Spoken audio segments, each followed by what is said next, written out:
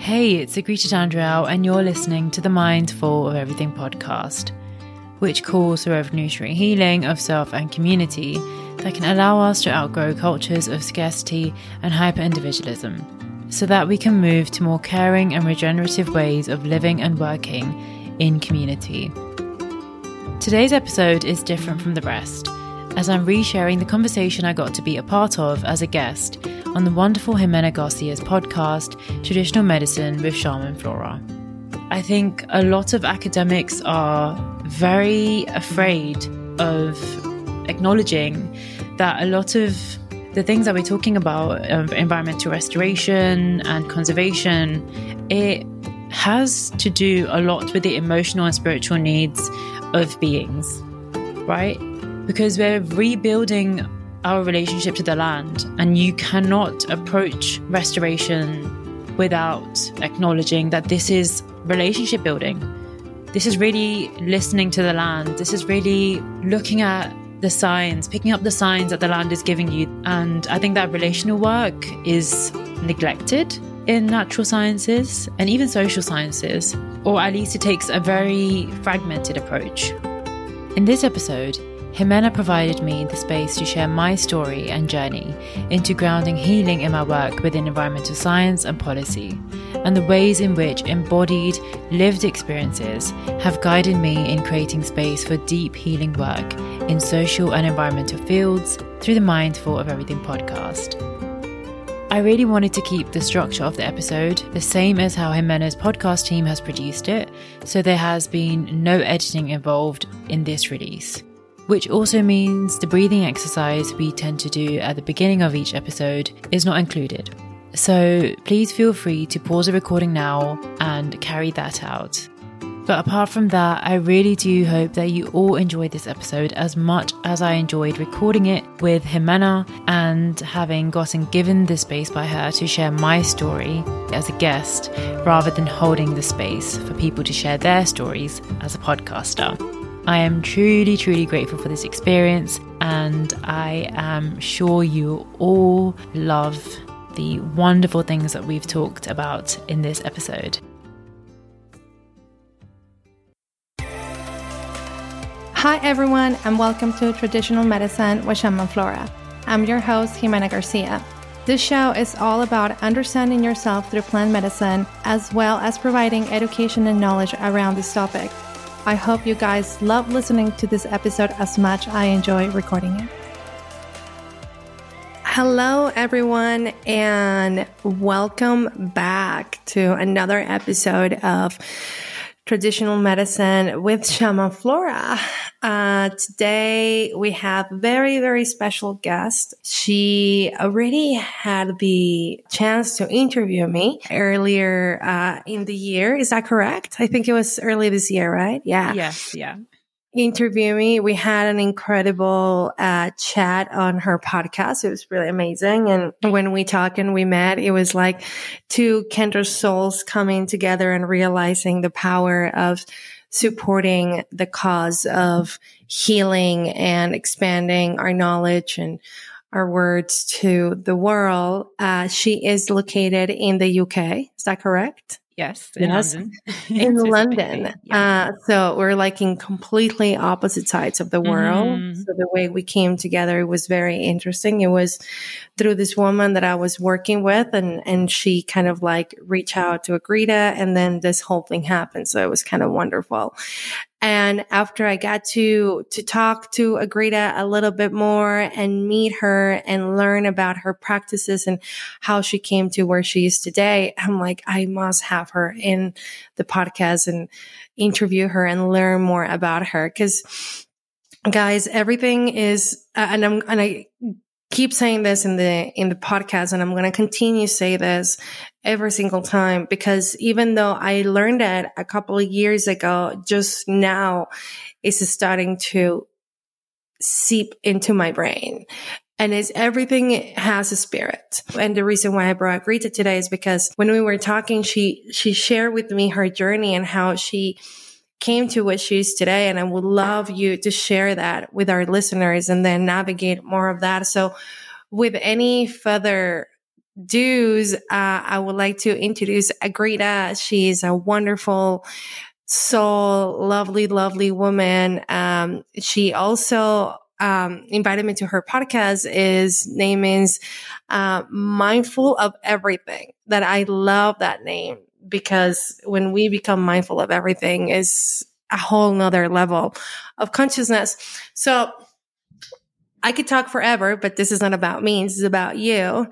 So Agrita, why don't you come in and introduce yourself and share a little bit about you with our listeners? First of all, thank you so much, Jimena, for that lovely introduction. It's very, very heart-touching. And thank you so much for holding this space for me. It's quite different to be on the opposite side of the interview sort of process, where I often am holding that space for people to share their stories and their experience and their wisdom. And so thank you so much for holding this space for me today.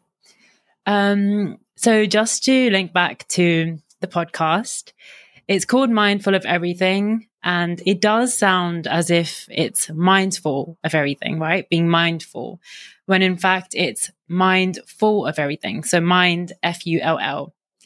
And that really, I think, signposts when I began to actually process all these different things that were happening in my life as a 19-year-old. So I began the podcast in 2019, kind of just like with the concept of it being an open diary, in a sense, of a teenager slowly becoming an adult, and entering that world where she soon will get to have her input in how the world kind of functions and the systems that we live in.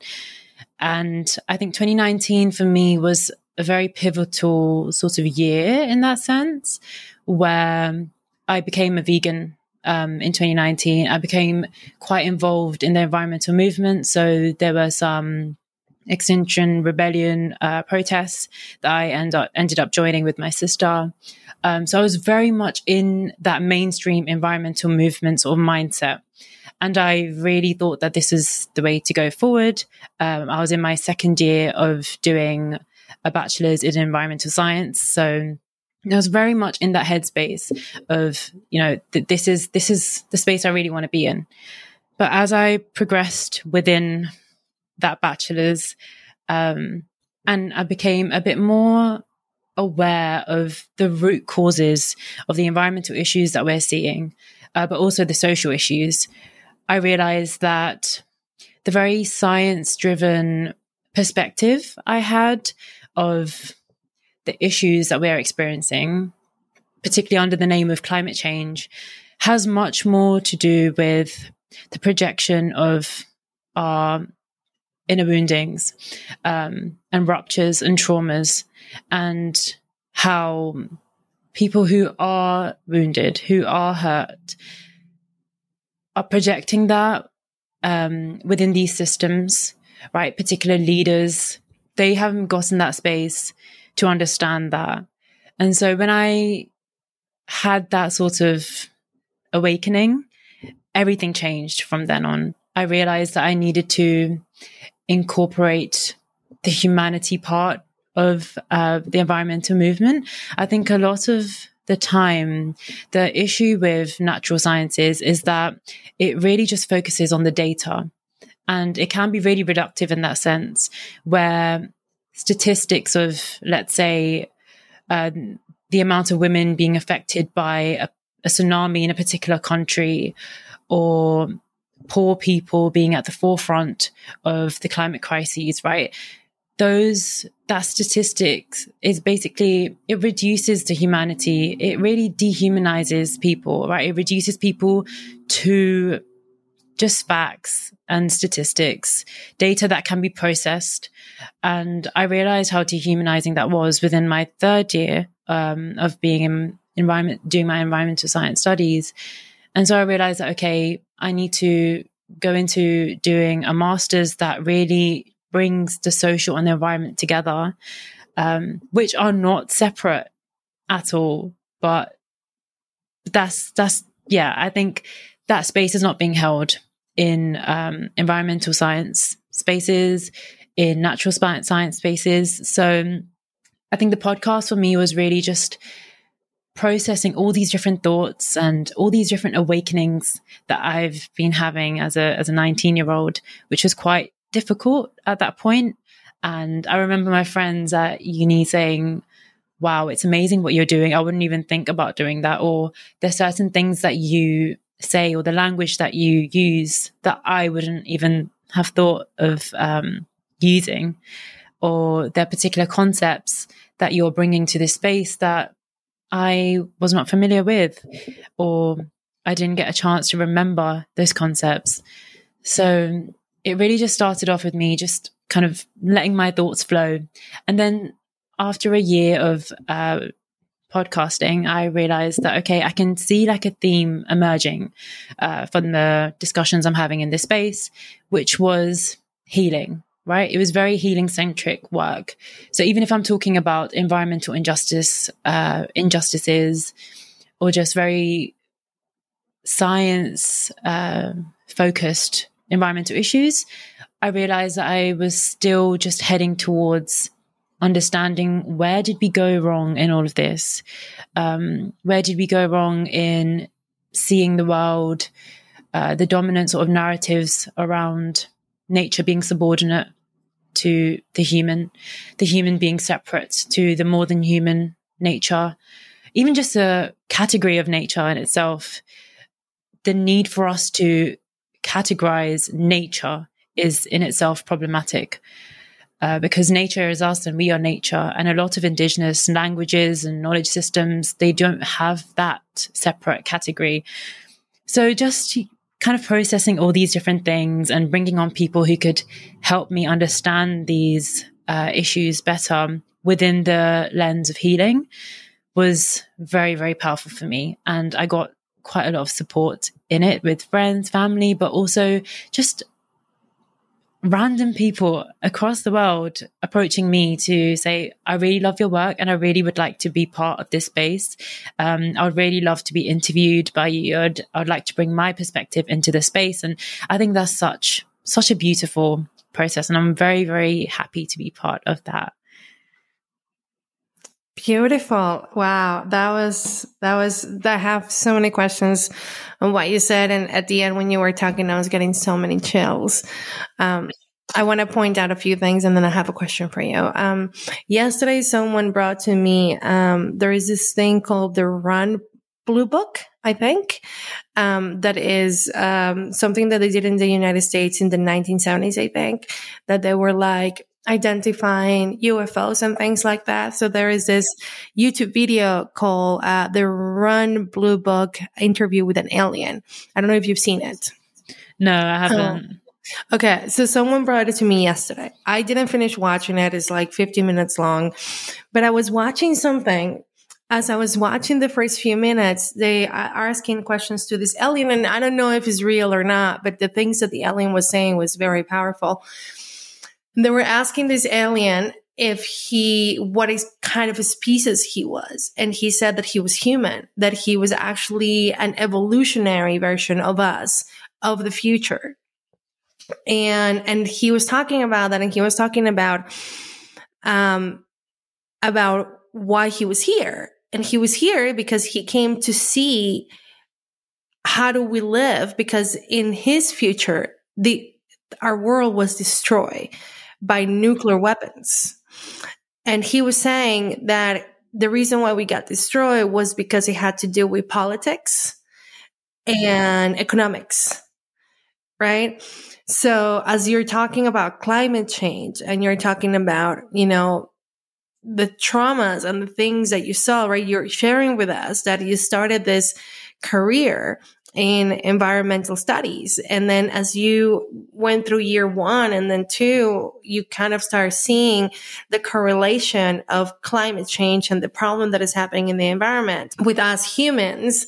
And my question to you is, do you remember the moment in your journey, in your studies, when that clicked and you were like, oh my God, I see it now. I see it that in order to heal our earth, we have to heal as humans first. So do you mind sharing that with us? I don't specifically remember a moment in time. I think it was definitely a build up, right? A series of moments that build up to this awakening.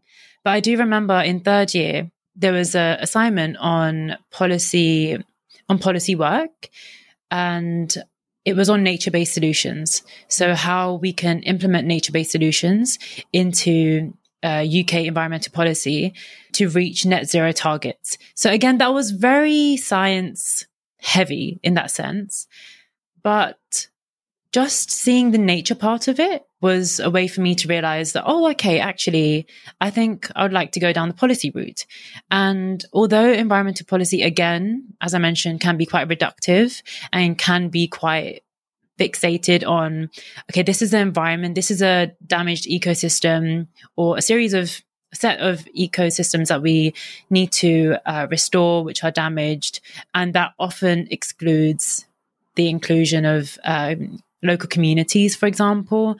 That doesn't look at multi-species justice, for example. It doesn't look at, okay, we need to represent non-humans who don't speak the way that we do. So all of these different concepts of justice are not really involved in nature-based solutions, at least how it is implemented in the UK.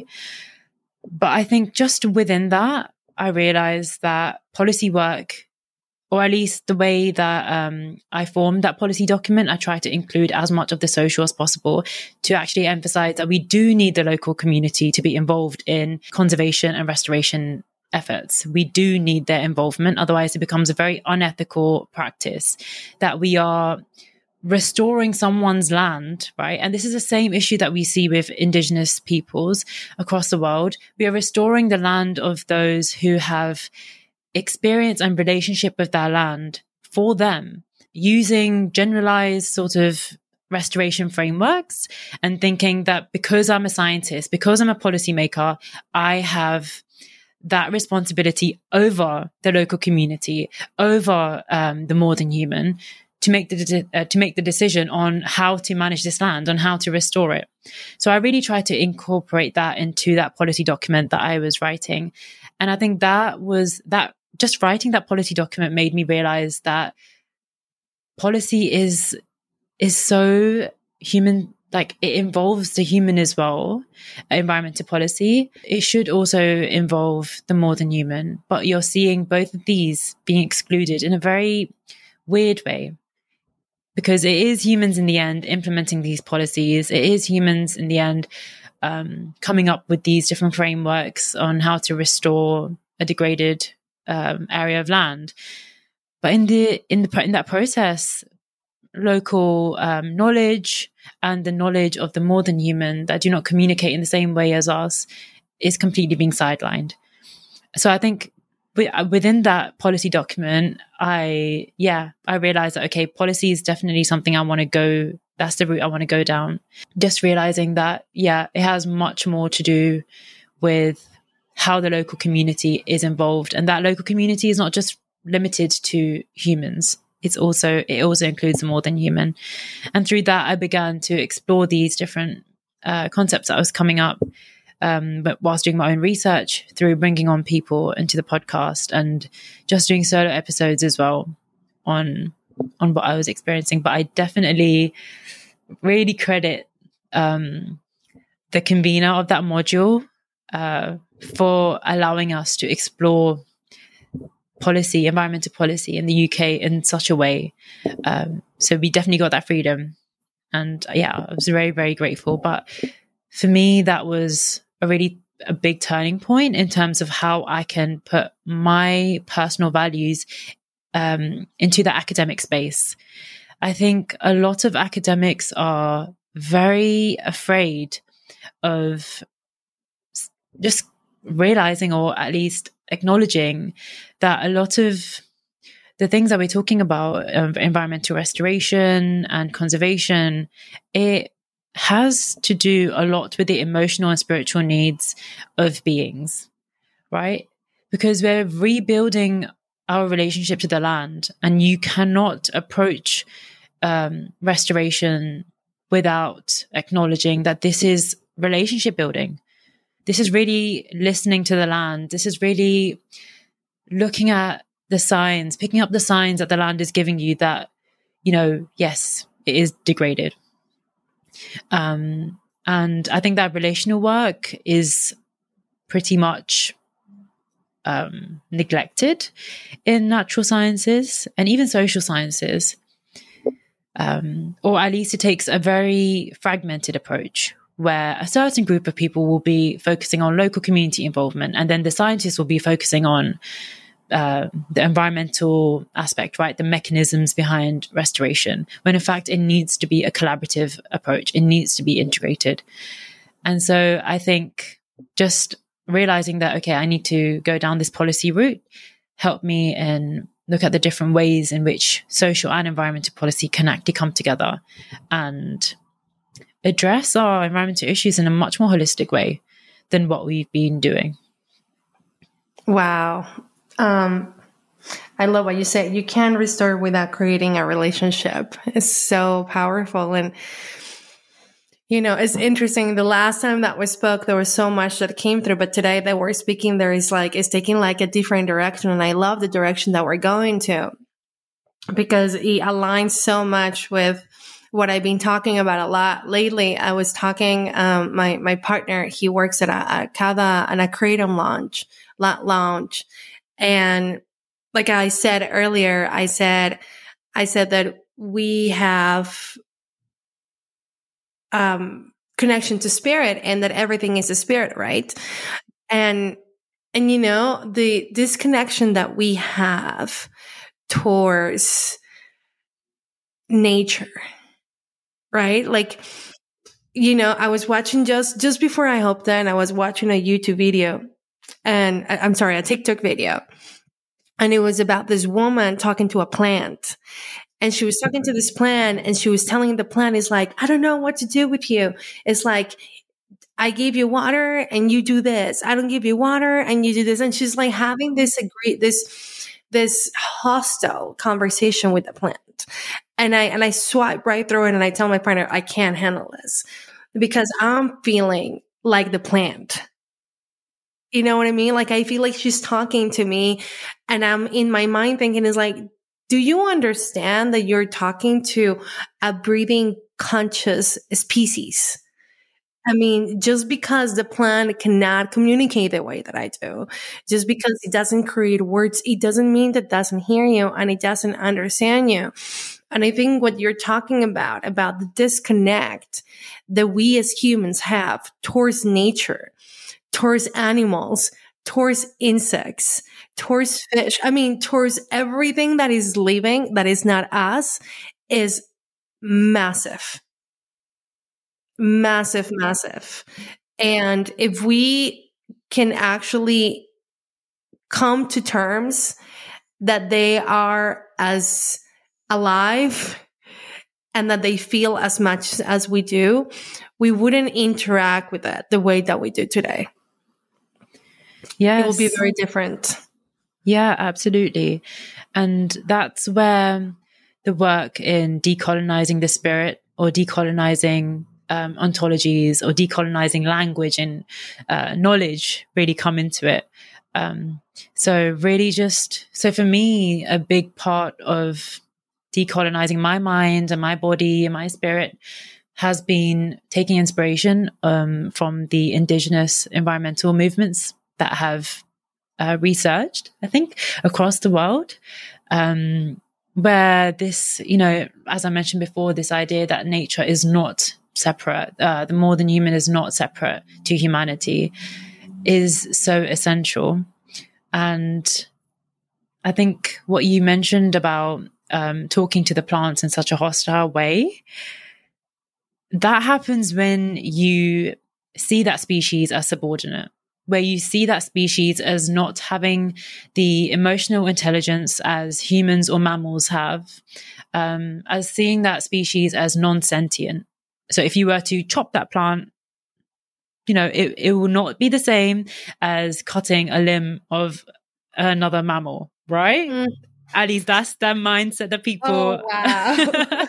Sorry, I don't want No, to I think aggravate it's great. you. I know. I think it's a great analogy because it is true. It is true. Yeah. You know, when we're in the jungle, and this is something that one of my teachers taught me. A teacher taught me right when I was little.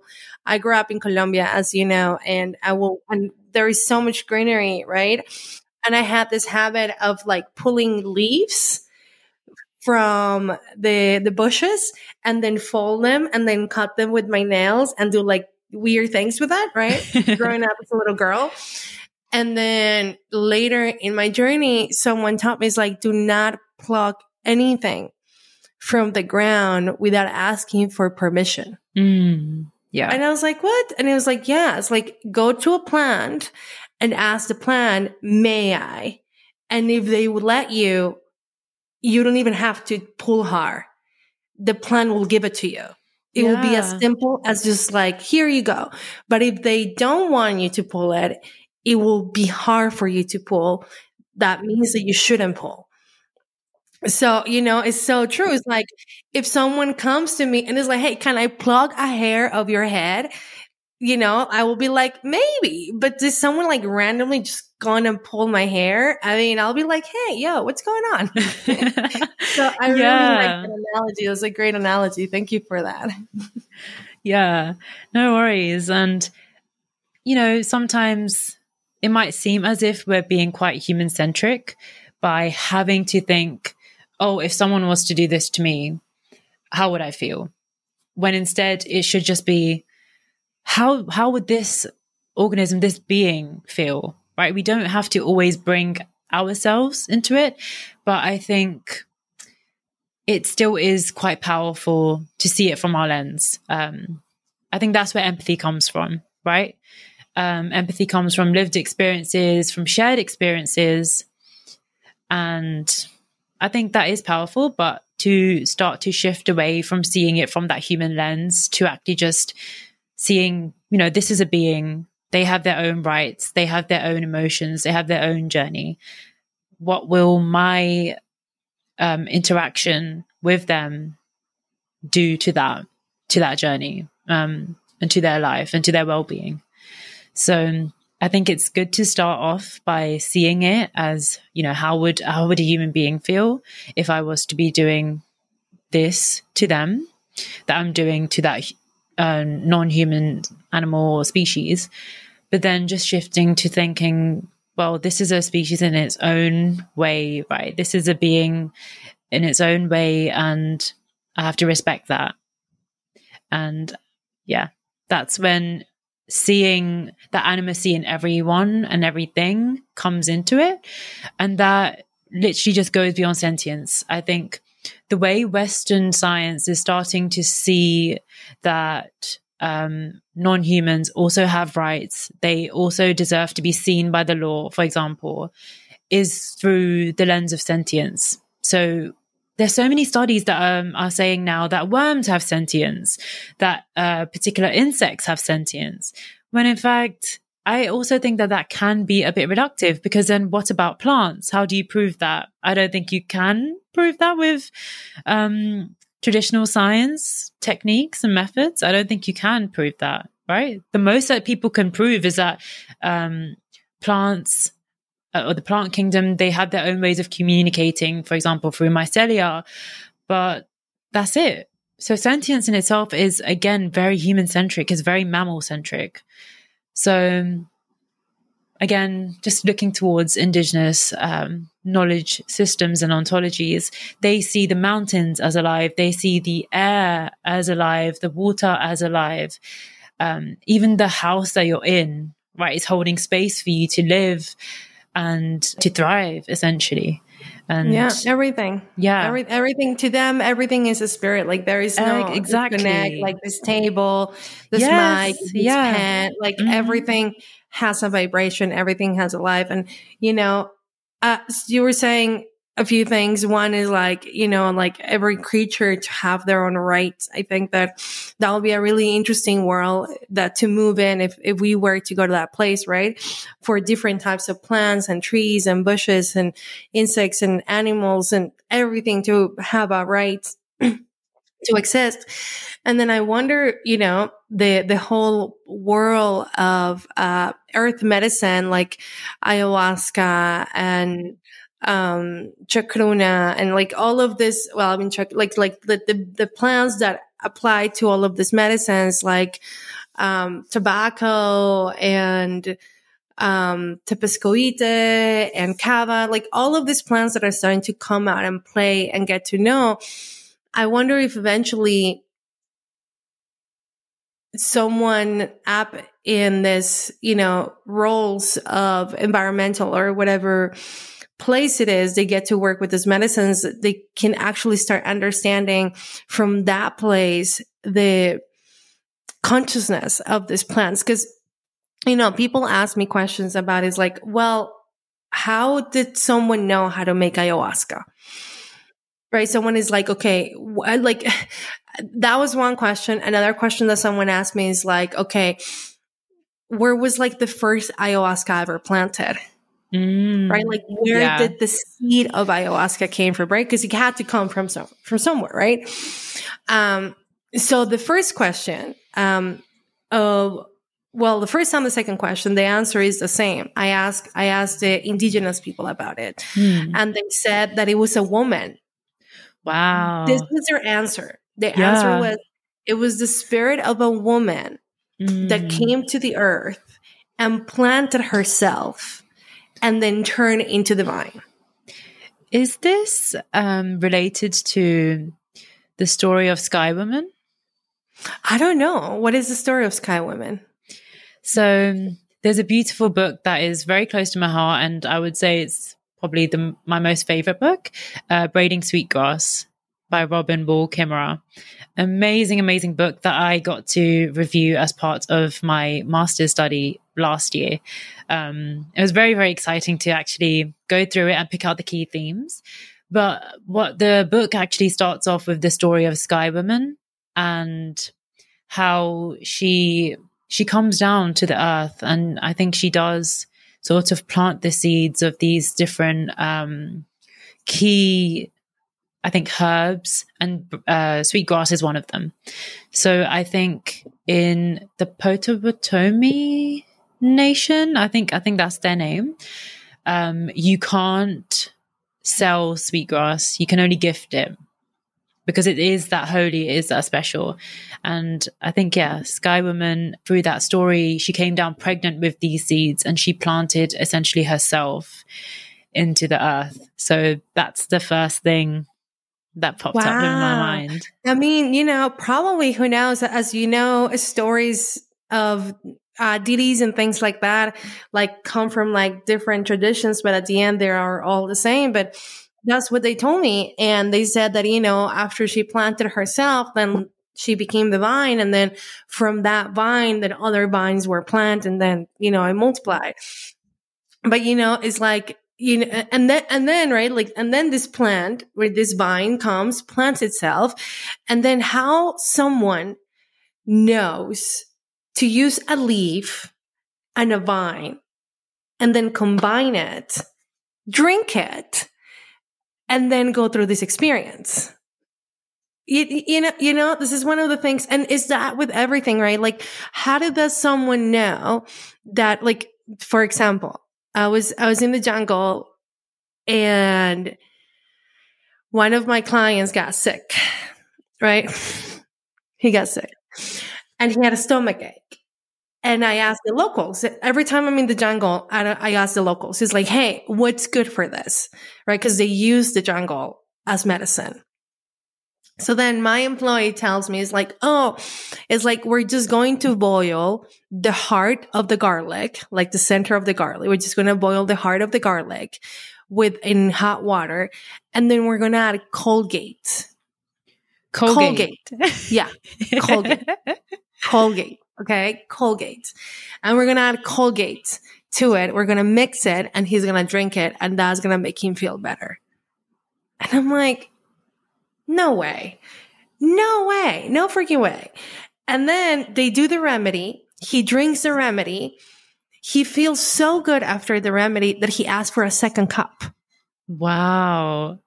who in their mind will think that doing garlic and Colgate will help you with an upset stomach? I wouldn't be able to. Yeah. Colgate in terms of toothpaste? Yeah. Yeah. The actual toothpaste. Wow. I know. I know. It was like, so I don't know how do these people get that it's this information, right? But it's with everything. Like there is all of these different plants in the jungle that we plant and we grow. And they all have different benefits, like physical benefits, right? For like arthritis or diabetes but so how does it someone knows to take this particular plant, boil it, drink it, and then heal something? And the only answer that I have is the plant communicates with you in a way that it teaches you these things. And if that is not sentient, then I don't know what that is. You know what I mean? Exactly. So, yeah. Just to bring in Robin Wall Kimmerer's sort of idea around experimentation.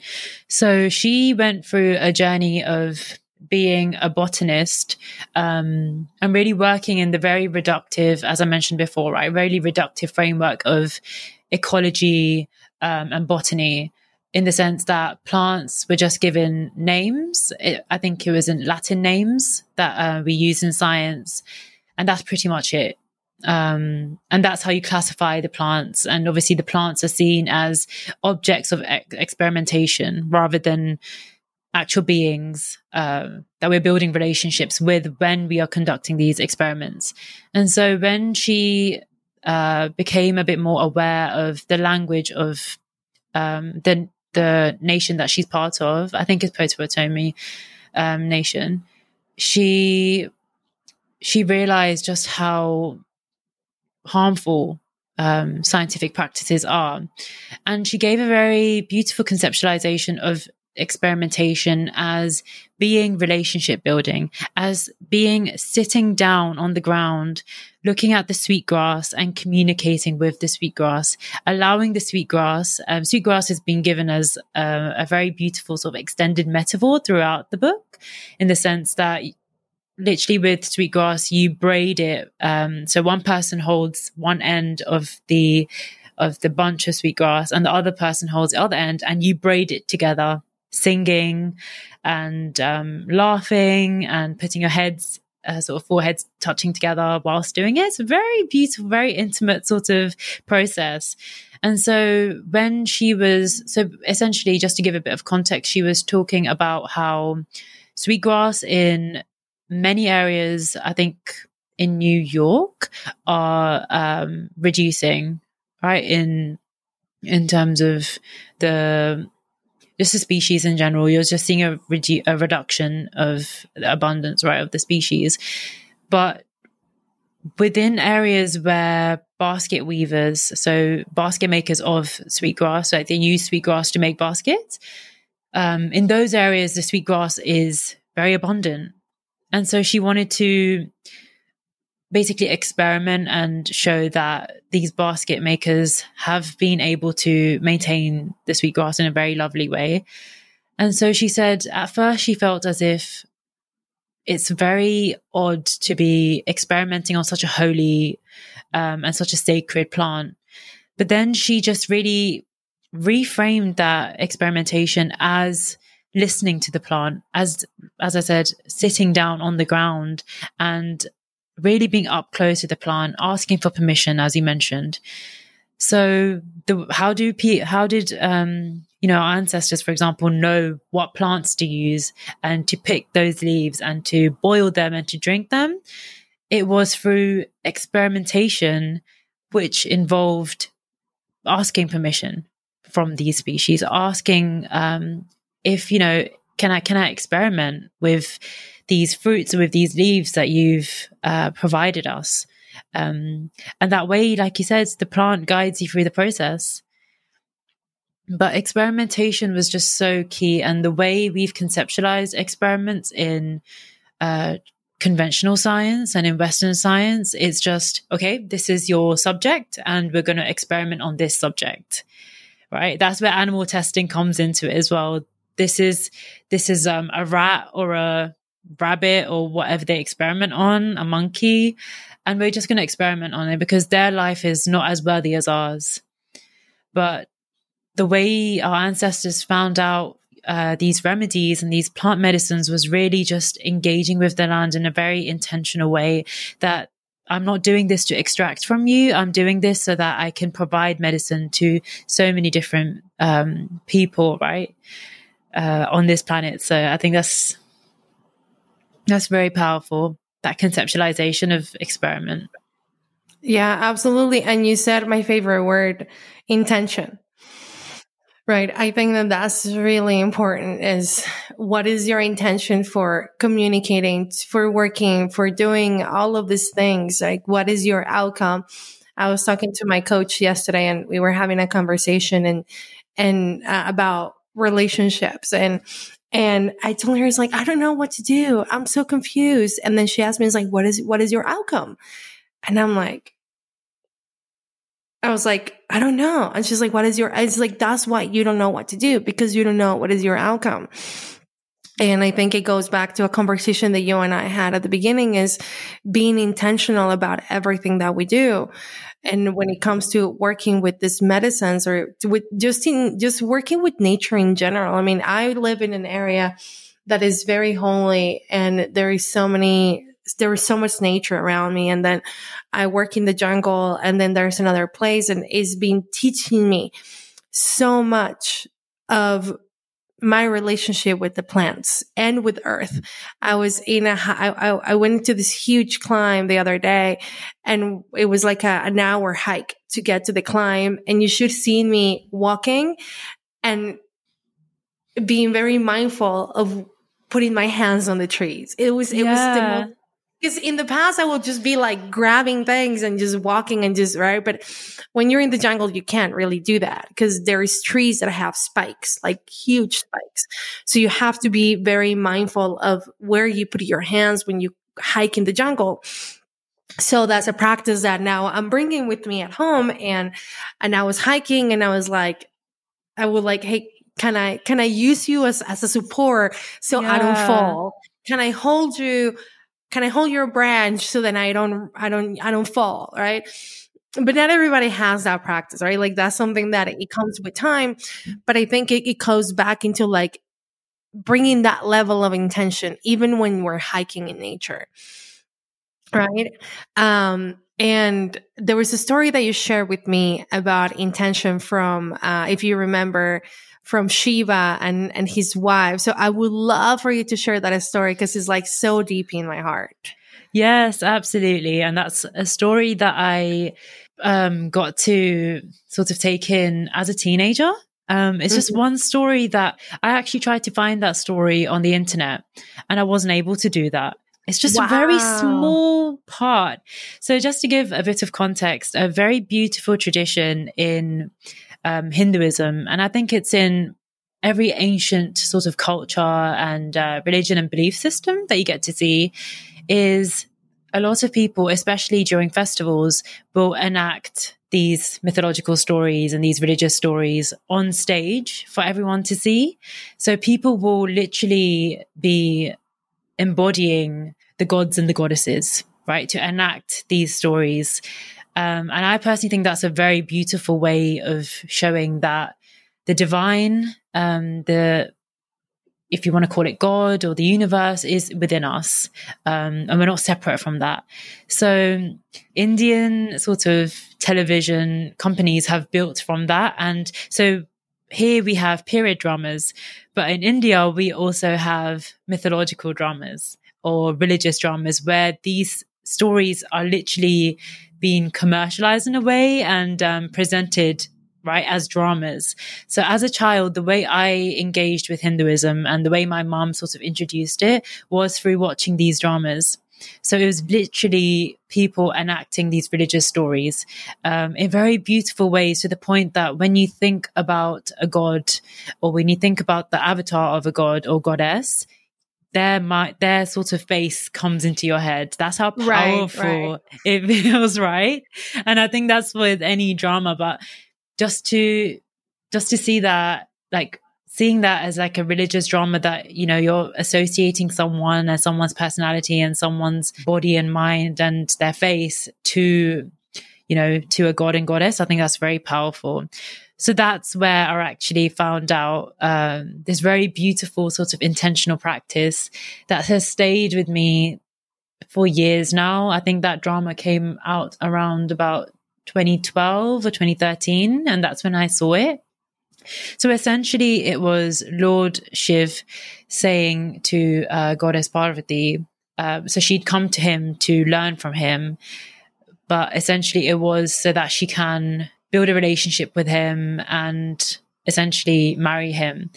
But so she came to him as a student, as to learn from him. And so he said, okay, I'm ready to accept you. After I think she'd meditated for very long.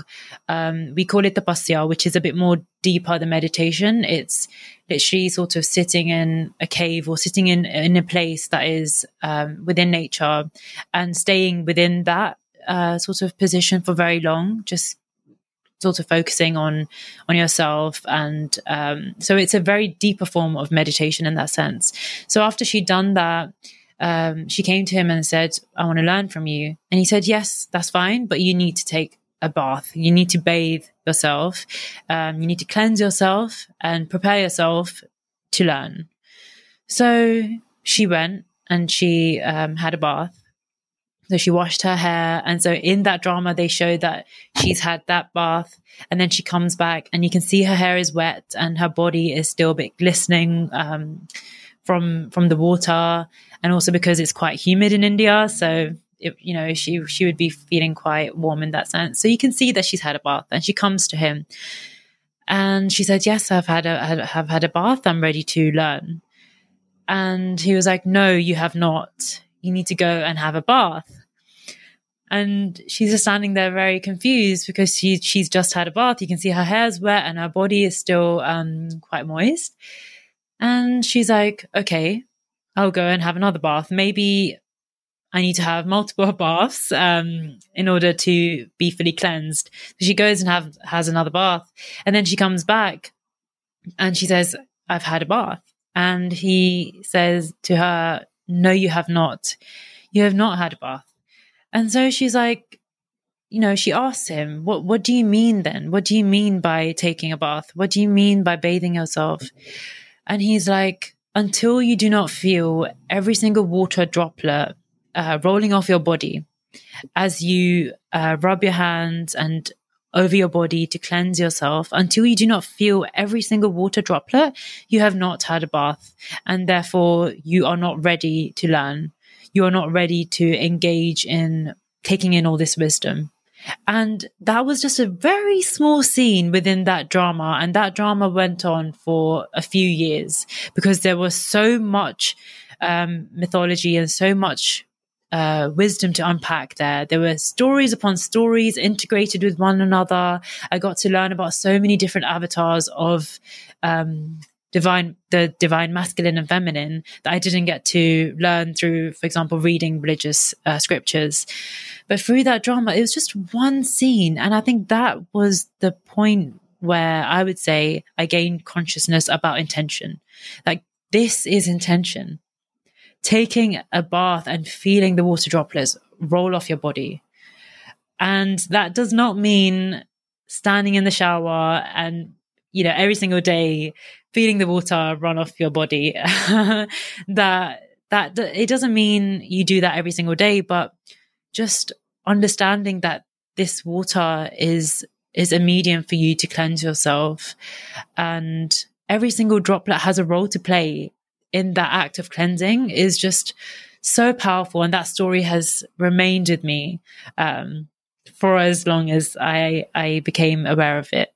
And I remember telling you about it. And yeah, it's just when you asked, you know, are there any sort of intentional practices that you sort of engage with within the Hindu faith? And that's one story that just came up. I just found it so powerful and so beautiful. Yeah. Yeah. I love the story and it stayed with me and it still stays with me. And it's like, I love it. I love it. Well, agreed. Thank you so much. It was so fun having this time with you. There was so much that we unpacked, and I love everything that we talk about. And right before we close, I love asking my guests to share something with our guests with everything that we spoke. What do you want to tell to our guests? What invitation do you want to bring to them in terms of the topics that we talked to them? What can they do to help the environment and all of this, the spirits that we kind of brought into the space in their day to day? What will be like your advice? I think the best sort of way in seeing how we are interconnected with all these different beings and spirits around us is really getting on the body level. And that's something that I've been working on a lot. And it's something that I start every podcast episode with, right? A breathing exercise to really just ground us in that moment and to bring our attention to our bodies as we are choosing to be vulnerable with one another, talking about things that are quite sensitive. And I think that really just humanizes the process of talking through traumas and talking through healing work, which a lot of, I think, therapy and healing spaces in Western societies, you don't have that a lot of the time, or at least that's from my personal experience.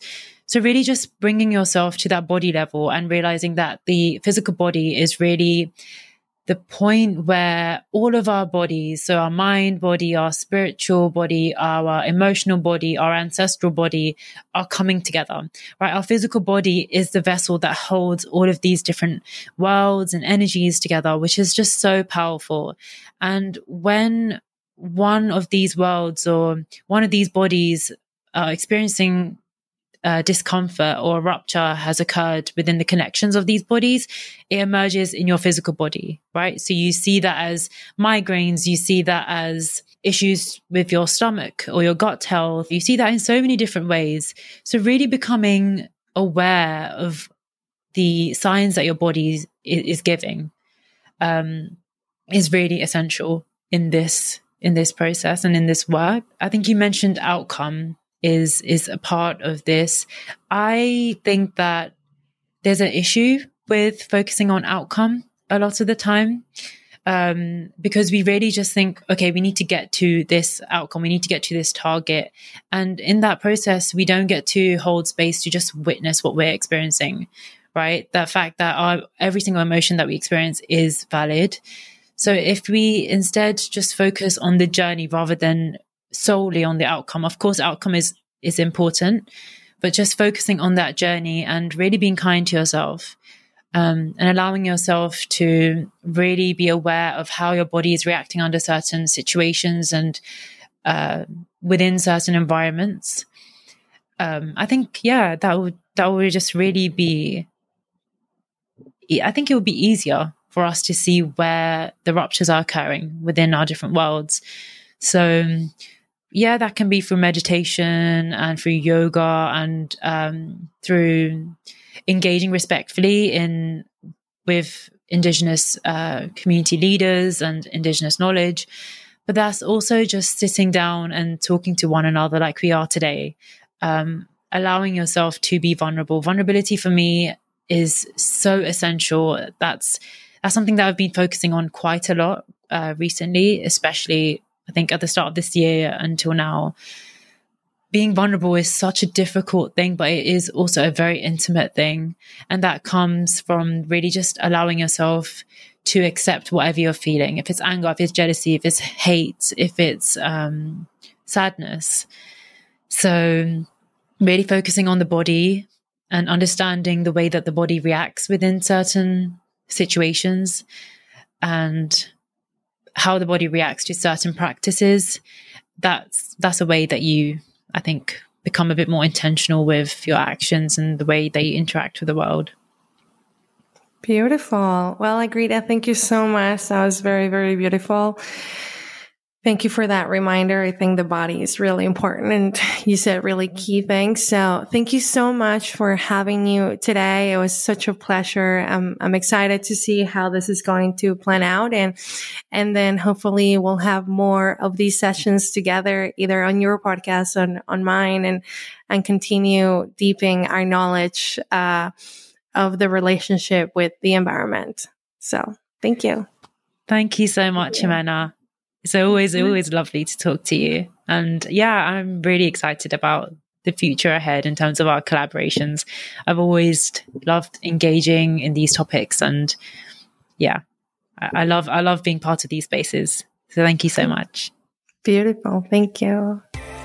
Thank you so much. So much gratitude and many blessings to you for listening to today's podcast. Please subscribe to the show and tune into our next episode every Wednesday. You can find us on Instagram or join us, our Facebook group at Rainforest Healing Center. And lastly, please rate and review the show on our Apple podcast. This is the best way you can support us so we can get the show to more people just like you that want to learn about plant medicine.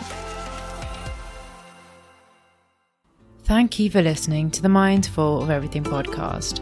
Please subscribe to and rate the podcast on any podcast platform, and connect to the podcast on Instagram and Facebook. Remember to connect with Jimena at Shaman Flora on Instagram, and visit mindfuloferything.com for full episode resources and archives.